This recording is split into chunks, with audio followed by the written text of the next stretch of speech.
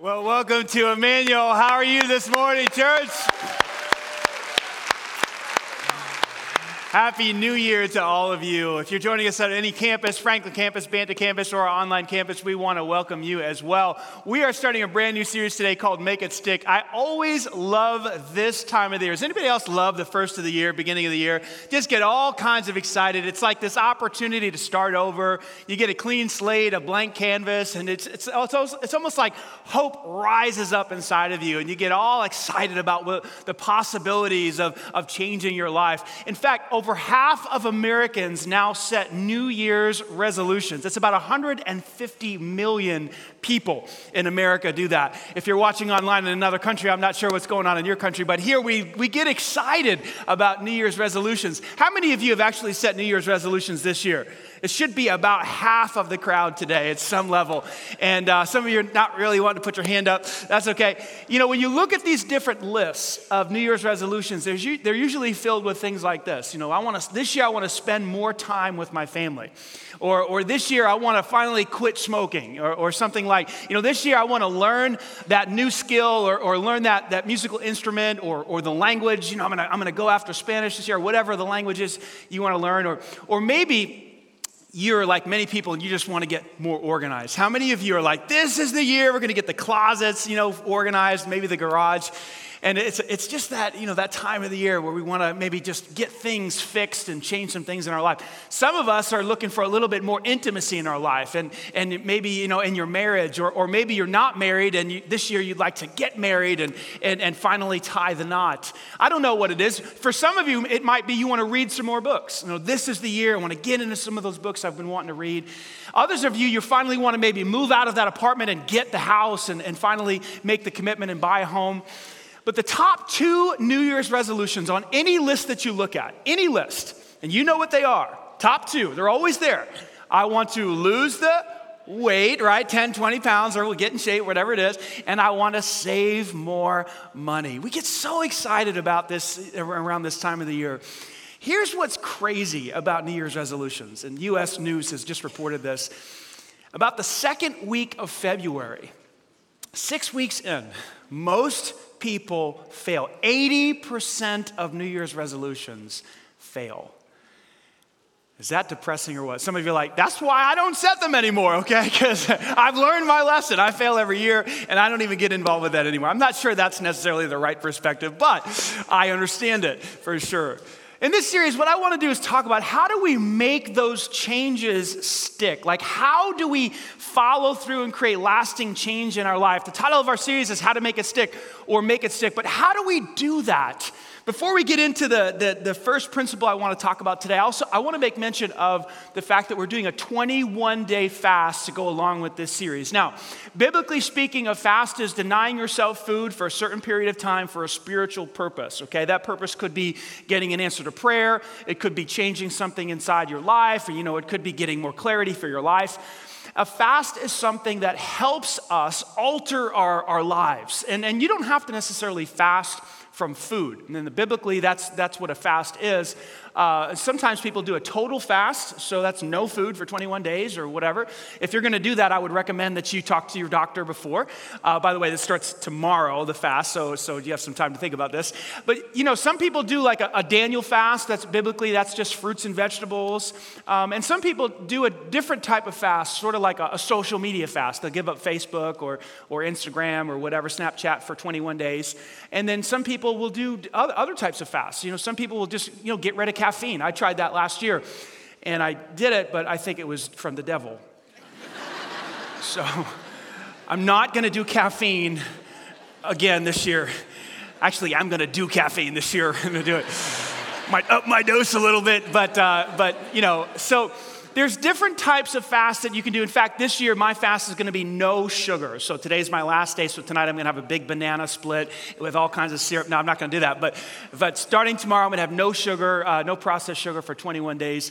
And so I want you to be thinking about that. Why would we do a 21-day fast? Here's what happens when you fast. Watch this. Ready?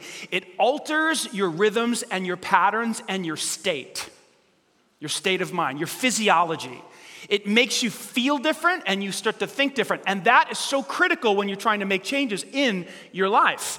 See, the changes are hard because we get caught up in patterns and rhythms. Well, a fast just basically messes with you. It moves you, it shakes you, and it gets you to feel different and act different. And that is often the catalyst that we need to make lasting change in our life. And so be thinking about what you're going to fast from. It starts tomorrow morning whenever you wake up, and it'll go for 21 days. Now, let's get into this first principle. There are actually 4 principles on how to make a resolution stick. Today, I want to talk to you about the principle of vision. How do we make it stick? We make it stick with a compelling vision. A compelling vision. What is a compelling vision? It's a picture of the future that produces passion and energy in your life. Andy Stanley's a pastor in Atlanta, and I love this, what he said about changing your life or creating lasting change or making it stick. He said, everybody ends up somewhere in life. A few people end up somewhere on purpose. Those are the ones with vision. Think about that with me. Powerful statement.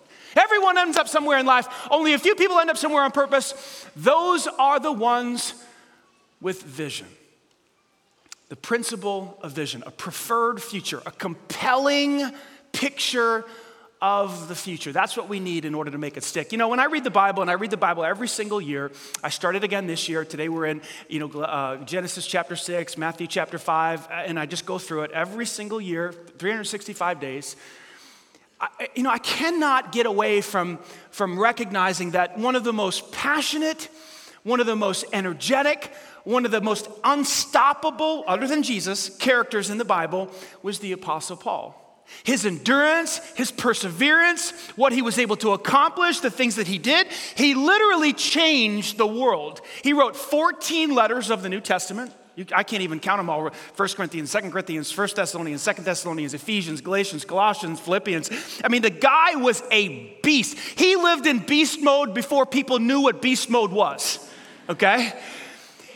By himself, he planted, scholars tell us, 20 churches, not counting the churches that spun off from the churches that he planted in his lifetime. He was so unstoppable that Nero had to cut his head off in order to stop him, and that's exactly what he did according to tradition, just like they did to John the Baptist. He was unstoppable. How did he do all that? Like our church today, 2,000 years later, we are here because we are sitting upon the shoulders and the work that God did through the Apostle Paul. That's a true statement. Think about that. 2,000 years later. Wow. How did he accomplish that? It goes back to this principle of vision. Some of you know the story, Acts chapter 9, Acts chapter 22. You can read it when you get home. He's on his horse one day. He's focused on throwing Christians in jail.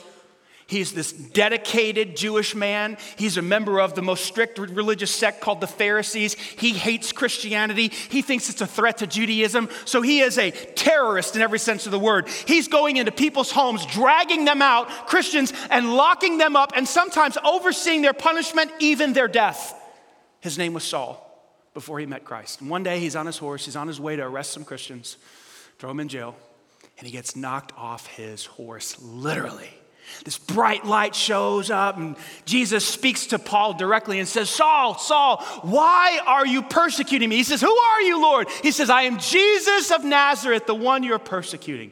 Get up and go into the town, and you're going to be told exactly what to do. So sure enough, he goes into town, and God spoke to another man named Ananias in a vision, and he told Ananias, there's a guy named Saul. I want you to go pray for him, lay hands on him. He's going to get his sight back because Paul was blinded by the light for 3 days. Sure enough, Ananias reluctantly goes because he was scared of Saul. Everybody knew that Saul was the guy that arrested people and oversaw their torture and even their death. He says, are you sure, Lord? He says, yes, I'm sure. Ananias goes, prays for Saul. And this is what Ananias said. This is what Jesus told Ananias to tell Saul. Listen to these words.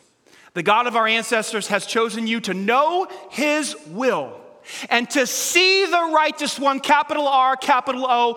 He got to see Jesus that day on the road and to hear his voice and to hear him speak. And this is what Ananias said, for you are to be his witness, telling everyone what you have seen and heard.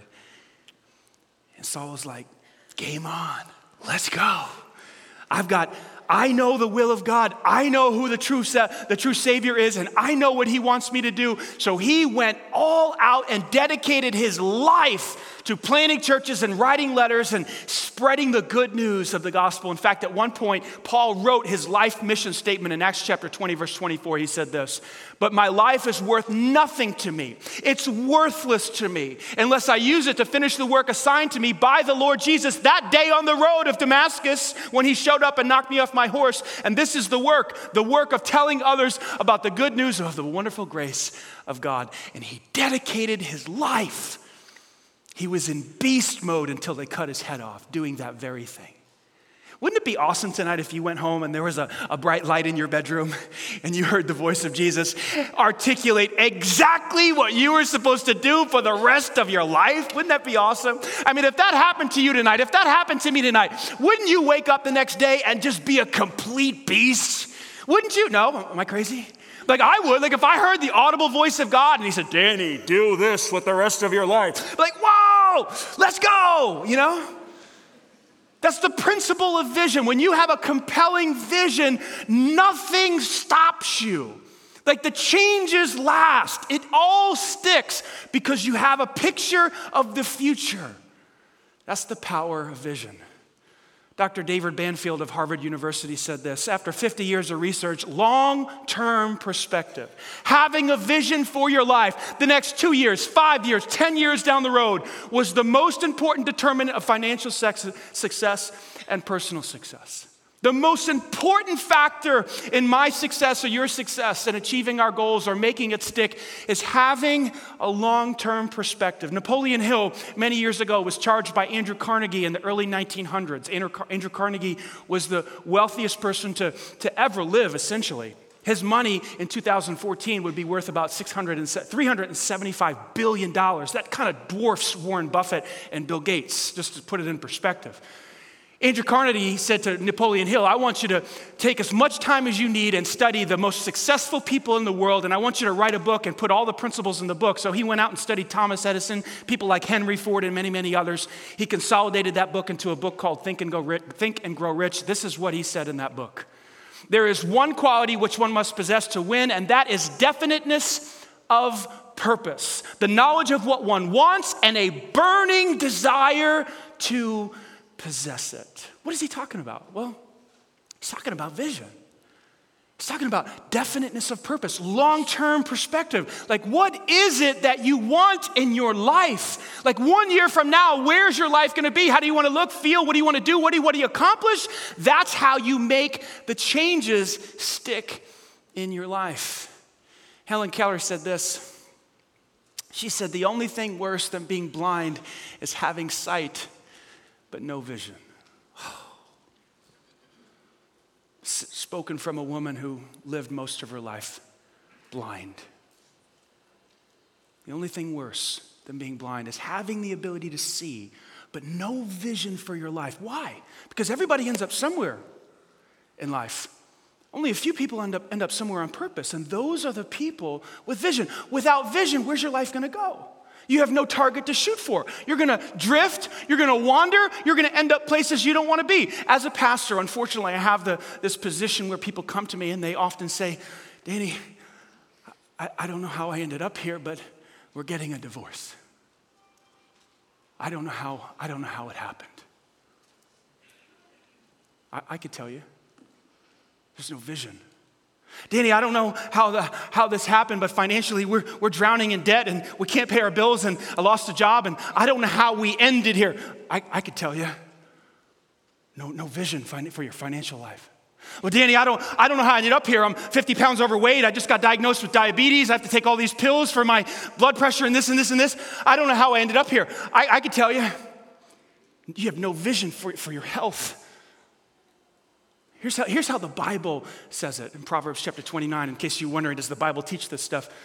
"Where there is no vision, the people perish." Where there is no prophetic vision, when we fail to hear what God wants to do in our life and what he wants to create in our life, people shrivel up and die. They run wild. They go in all kinds of different directions. There's no focus to their life, and they get nowhere. And eventually we fail to reach our potential, and we live with a ton of regret. Do you see how important vision is? Eugene Peterson recently passed away. He's the author of The Message. He translates Proverbs 29:18 this way. He says, when people fail to know what God is up to, they stumble all over themselves. Wow. How important is vision? Can I ask you a question today? Serious question. Like, what is your compelling vision? Like, I'm not talking about resolutions. I think we should set resolutions. I think we should, have goals for the year. Absolutely. But beyond that, like, what's the picture of your life a year from now, 3 years from now, 5 years from now? That's where the power is. That's how we make these changes stick in our life. When we have a picture of the future that we want to achieve, someone we want to be, something we want to do. Is this making sense or am I talking nonsense? Where there is no vision, the people perish. We need a vision. Because making it stick is hard. I mean, I don't know if you've been in my shoes, maybe you have, but every year I have this same resolution and it's to write a book, and many of you know that. And every year I get excited around this time of the year, January. This is the year I'm gonna write a book, I'm gonna be an author. And it's been that way for 10 years. And I try and I fail and I try and I fail. And sometimes I make more progress than others, but it hasn't happened. And I'm like, how do I make it stick? I want to make it stick. I want to be an author. I'm excited right now about it. I think it's going to happen this year. I have no evidence to prove that whatsoever, okay? Other than my excitement and hope. But I had a friend who published a book about 3 years ago. We were in the same spot, and I didn't have a book, and he didn't have a book, and then now he has one, and he gave me a copy of it for free. How nice. And I asked him, I said, well, come here. Okay, we both were at the same spot 3 years ago, 2 years ago, whatever. You didn't have one. How did you finally, get this thing done? And you know what he said to me? Short story. He said, I just locked myself in the basement every night for months. And I said, there's the secret. I don't want to do that. I don't want to lock myself in the basement. I like Netflix too much. Does anybody else know what I'm talking about? I mean, I like, the Designated Survivor. Have you seen that show? I mean, it's really good stuff. Like, I don't want to be in the basement every single night. So he has a book and I don't. It's that simple. Like, making it stick is hard. We have these bad habits. We've got to create new habits. We have to eat food we don't like. One of my New Year's resolutions this year is to eat vegetables every day, and I just can't stand them. I mean, you could put like hummus on broccoli. It still tastes terrible. But I know I need vegetables, right? It's hard to do these things. Plus, we have people in our life that hold us back. We want to make progress and we set goals, but nobody around us wants to support it. Anybody else know what I'm talking about? Like, I want to eat healthy, and there's like brownies and chips everywhere in the house. Like, why do you people buy this stuff? You're working against me. In fact, I think it's your fault that I'm failing. You ever do that? Blame shifting, right? But in my adulting series, I said you couldn't do that. So I try not to blame, but it's sometimes you feel like it's their fault because you got people, forces working against you internally, externally. Listen, it is hard to make these things stick. That's where the power of vision comes in. Because if the vision is compelling enough, if it's clear enough, you will push through any obstacle, any hurdle. You'll climb any mountain because it's like the thing has become a must. I must do this. That's the power of vision. Recently, I came across a guy named David Goggins, absolute psycho. Here's a picture of him. I don't think I've ever heard of a dude like this in my life. Freak of nature. David Goggins is perhaps one of the best ultra athletes in the world. Here's what that means. He runs these things called ultra marathons, which is any race beyond 26.2. Normally they're 50-mile races, 100-mile races, 150-mile races, foot races, by the way, not bikes, 200-mile races, 135-mile races. He has finished over 60 of these races. Absolutely. Many times he finishes in the top 5. Many times he's finished, several times he's finished in the number 1 slot. Unbelievable athlete. One year, 2013, he decided that he wanted to break the Guinness Book of World Record for pull-ups. Who would have thought that? I don't know. I wouldn't have. Would you have? Let's try to, who thinks that way? Freaks do, right? Like psychos do.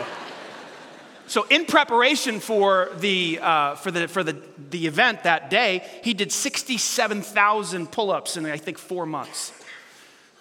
On the day of the event, he did 4,030 pull-ups in 17 hours and won the Guinness Book of World Records. Now, since then, somebody has beat him out for that, and he no longer holds the record.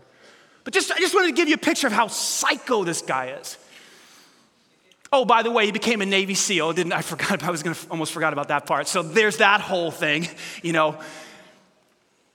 And I was thinking, how did this guy pull this off? At one point in his life, he was 297 pounds. He lost 106 pounds in 3 months. And I started listening to his story, and his book is actually number 2 behind Michelle Obama's book right now. And I would recommend it, but every other sentence he uses the F-bomb, which that's hard for a pastor to recommend.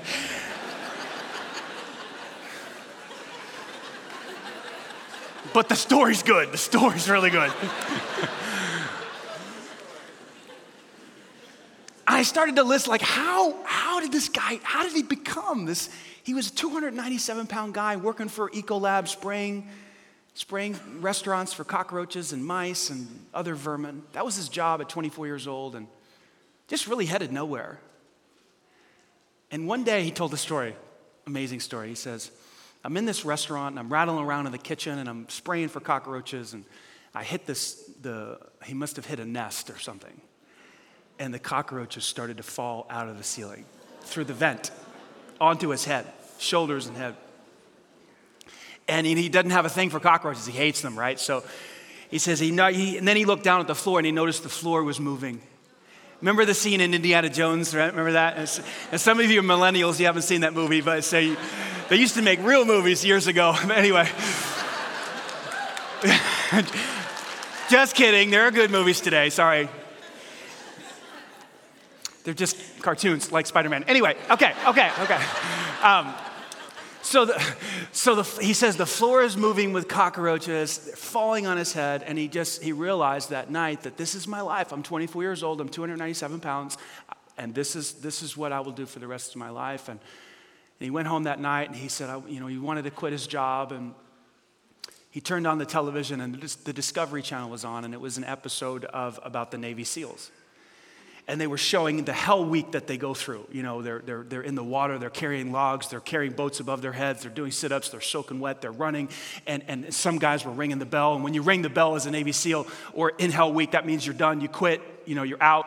And then he was watching some of the other guys, and they wanted to quit, and they would not quit. And he said that night, watching the Discovery Channel, he saw a vision of what he wanted his life to be like, the person that he wanted to be. It was the guy that kept going. It reminded him of a scene that he loved in Rocky 1 when Rocky was fighting Apollo Creed, and Rocky's just getting his brains beat in round 14. Some of you know what I'm talking about. Years ago, we used to watch these movies. And Apollo thinks he finally knocks Rocky down, and he's in his corner, and he's cheering, and he thinks he's won the fight. And he turns around, and around count 7 or 8, Rocky gets up. Even Mick is telling him, stay down, stay down. He gets up, and Apollo turns, and he looks, and he goes like this. And he cannot believe that after that butt whooping that Rocky just received, that he got back up again. And he married those two ideas of what he saw that night on the Discovery Channel and round 14 of Rocky 1, and he saw a vision for his life. He was going to be the guy that never stayed down. And so on his first 100-mile race, that he did not train for. He was trying to lose the weight. He started calling people, I want to be a Navy SEAL. They said, look, you're 297 pounds, we can't take you. You have to lose 106 pounds in 3 months.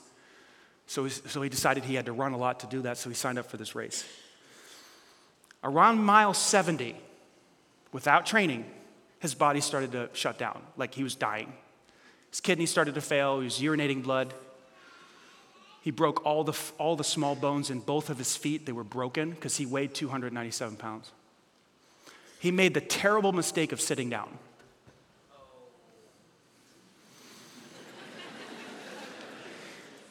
And so here he is. He's in a lawn chair, and he's got to go number 2. And his body's just shutting down, and he sees the porta potty. It's about 20 feet away, and he can't move. So he has an accident. So now he's urinating blood, he's got 2 broken feet, and he's got poopy pants. I mean, this is not, and he can't get up. His fiance at that time said, if you don't get up and start walking, you're gonna miss the time. So he got up because he didn't want to be that guy. He wanted to be Rocky. He wanted to be that Navy SEAL. He wanted it so bad. It was the vision that compelled him to get up, and he started walking. He walked for about 7 or 8 miles. His fiance said to him again, if you keep walking at this pace, you will not make the time. So he started to run, and he ran the last 19 miles to finish the 100-mile race. Did I tell you he was a psycho or what? This is the power of vision. Let me ask you a question today. What is your compelling vision? That you will not be able to make it stick. There will be no lasting change. You will give up. You'll throw in the towel if there's no compelling vision of the person you want to be. I don't care what the resolutions are. This is true for me. It's true for you. We got to think through, like, God, like what is your vision for my relationship with you in 2019? Like if you don't have clarity on that, the type of person you want to be, the type of prayer life you want to have, do you want to have answers to prayer? Do you want to feel him close to you? We just did a whole series called God With Us. Do you want to sense him with you in the valley, in the wilderness, in the fight, on the mountaintop? Like you have to have clarity on that. What is your vision for your personal development this year? Like you can't just set resolutions. You got to be like, what type of person do you want to be in 365 days? What new skill do you want to learn? What language do you want to improve on? Like what classes do you need to take? What conferences do you need to go to? What books do you need to read? What podcasts do you need to listen to? And you just create that vision for your personal development. What about your career? Your career. It's not just going to get better because you're there, because you show up and clock in. Like, what is your vision for the occupation you have, the job you have? Are you passionate about it? Most people go to work, they go to a job that they hate because of a paycheck. Is that what you want for the next 25 years of your life? What's the vision for your career? Do you want to make an impact in this world, or you just want to exist? You have to have a vision. What about your health? So many people just take it for granted. They just let it go, and then one day they end up somewhere and they're sick. They say, how did I get here? You got there because you didn't have a vision for your health. Here's my vision for my health. It's very simple. It's not about looking good. Sometimes it is to my wife, okay? I want her to be attracted to me. Is that bad to say? Okay, it's not, okay. You know what I'm talking about. But it's not about that. For me, mostly, it's about having energy. God has called me to be a pastor and a husband and a father, and I can't do that without energy, and so I need to put the right things in my body. I need to exercise every day. What's your vision for your health? What's God saying to you? What's God's vision for your money and your finances? If you don't have a vision, listen, people perish. They end up somewhere they don't want to be. Like every single day we touch money. Every single day it comes into our hands, it leaves our hands. It comes into our accounts, it leaves our accounts. What's your vision for? If you don't have a vision for it, you're going to end up like every other American, it seems, in thousands of dollars of debt, no plan, no impact with their finances. Where do you want to be in 1 year financially? How much do you want to give away? How much do you want to invest? How much more do you want to make? And what are you going to do with it once you make it? What is your vision for your financial life? What about your friendships? Your friendships. So many people just take it for granted. They gravitate towards people because of acceptance or whatever, but they have no clear vision. Your friends ought to be encouraging you and lifting you up and helping you to become the person that God has created you to be. You can't just hang out with people because they accept you or like you. Not a good plan. We become like the people we run with. Have you noticed that? We're the average of the 5 people who are closest to us. What's your vision for your friendships? What about your relationship? Marriage, maybe you're engaged. What's your vision for that? It doesn't get better just because you're in a relationship. We never stay in neutral. We're either progressing or we're getting worse. I'll share my vision real quick with you for my marriage. There's 2 parts to it. The first part is I want my wife to be able to say to anybody at any time, anywhere, that my husband makes my life better. That's just real simple. He's a blessing to me. Like I'm a better person because he came into my life. That's it. And so I live with that in my mind. Like I want that that to be true. And so what can I do to help her life be better? What can I do to be a blessing? And then secondly, the second part of the vision for our marriage is that it goes beyond just her and I. Like we get fulfillment from each other most times, most days. Like we like each other, and there's a go back and forth, and we're like, oh, we really like each other. But beyond us, what do we want to do? Well, we want to be a blessing to our kids and our church and our community and to our world financially and through different ways. And so I have to have a good marriage in order to be a blessing to people. If I have a bad marriage, I can't. I have nothing to offer. What's your vision for your relationship, your marriage? What about family? What's your vision for your family?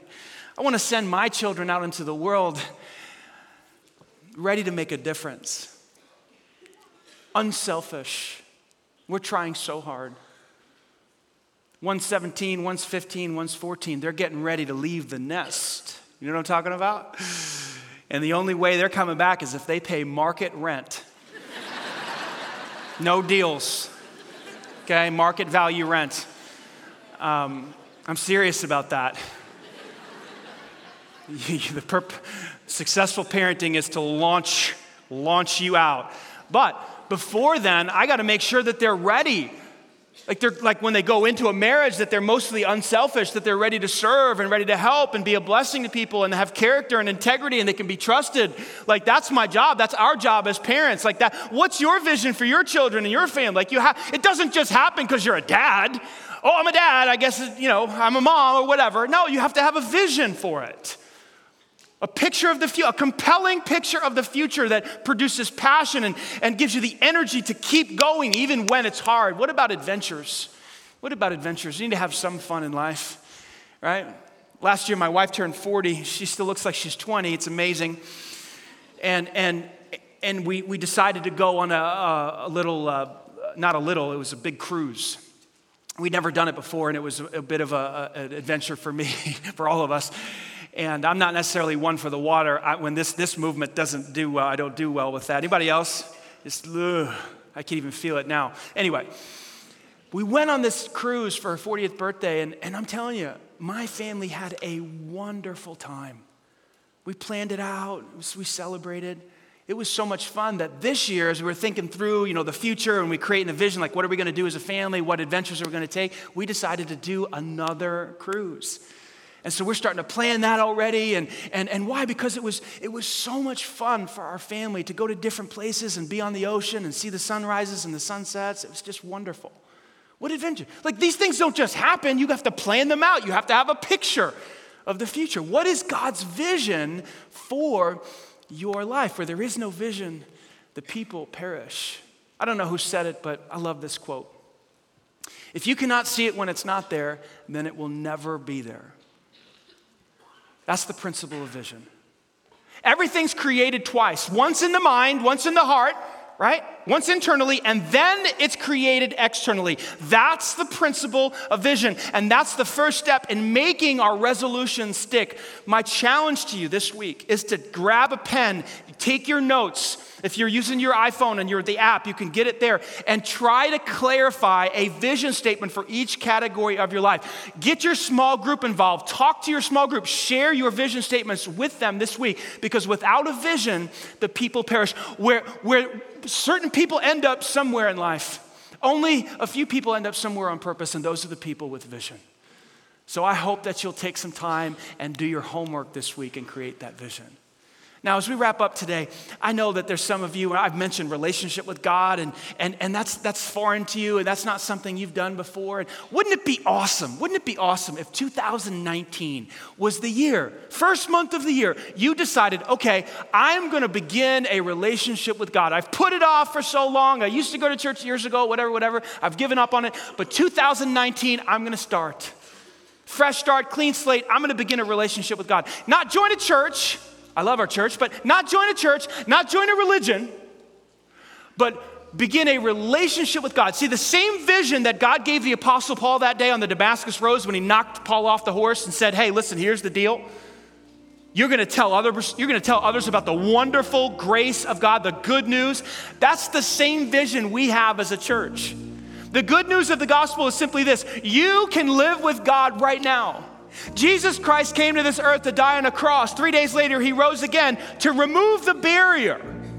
The barrier between you and God was sin. Jesus took care of that on the cross. He died for our sins so that we can be in a relationship with him. Not join a church, not join a religion, but to have fellowship with God. Emmanuel, God with us. That's the good news. And when you step into a relationship with God, all of a sudden what becomes possible for you is strength and joy and peace and the ability to forgive and overcome temptation and have strength for living and face into your battles and have a constant companion. Yes, go to heaven when you die, that's all included. But having God with you right now, that's the good news. That's the best news in the entire world. And maybe today for the first time something's clicked. And you want to do that because it's a fresh start, it's a clean slate. I'm gonna say a simple prayer. Take these words, make them your own. Step into a relationship with God right now. It's the best decision you'll ever make. Will you pray with me? Just say this to him. Jesus, thank you for the opportunity to have a fresh start, a clean slate. I believe you died on the cross. And you rose again to remove the barrier, to forgive my sin, to wash me, and to cleanse me from every sin, every wrongdoing. And so I ask you to be my Savior. By faith, I step into a relationship with you. I trust you. And from this point forward, guide me, direct me, give me clarity for my life in all the different categories. Show me your plan for 2019 and for the rest of my life. I give my life to you. It's in Christ's name I pray. Amen. Hey, if you said that prayer, our church would love to celebrate you right now. Amen. Come on, guys, nice and loud. There's nothing greater in the whole world than when a person puts their faith in Christ. If you trusted Christ, our church would love on your way out. There's tables down here to my right and my left. If you're in the foyer, you can come inside, grab one of these. If you're watching online and you trusted Christ, there's a box there that says, I trusted Christ. Put your address there. We'll send one of these to you in the mail. The reason we give out these Bibles is real simple. We believe as you read God's word, as you take it into your heart, it literally transforms you. It changes the way you think. It changes the person that you are. So please grab one of these on the way out.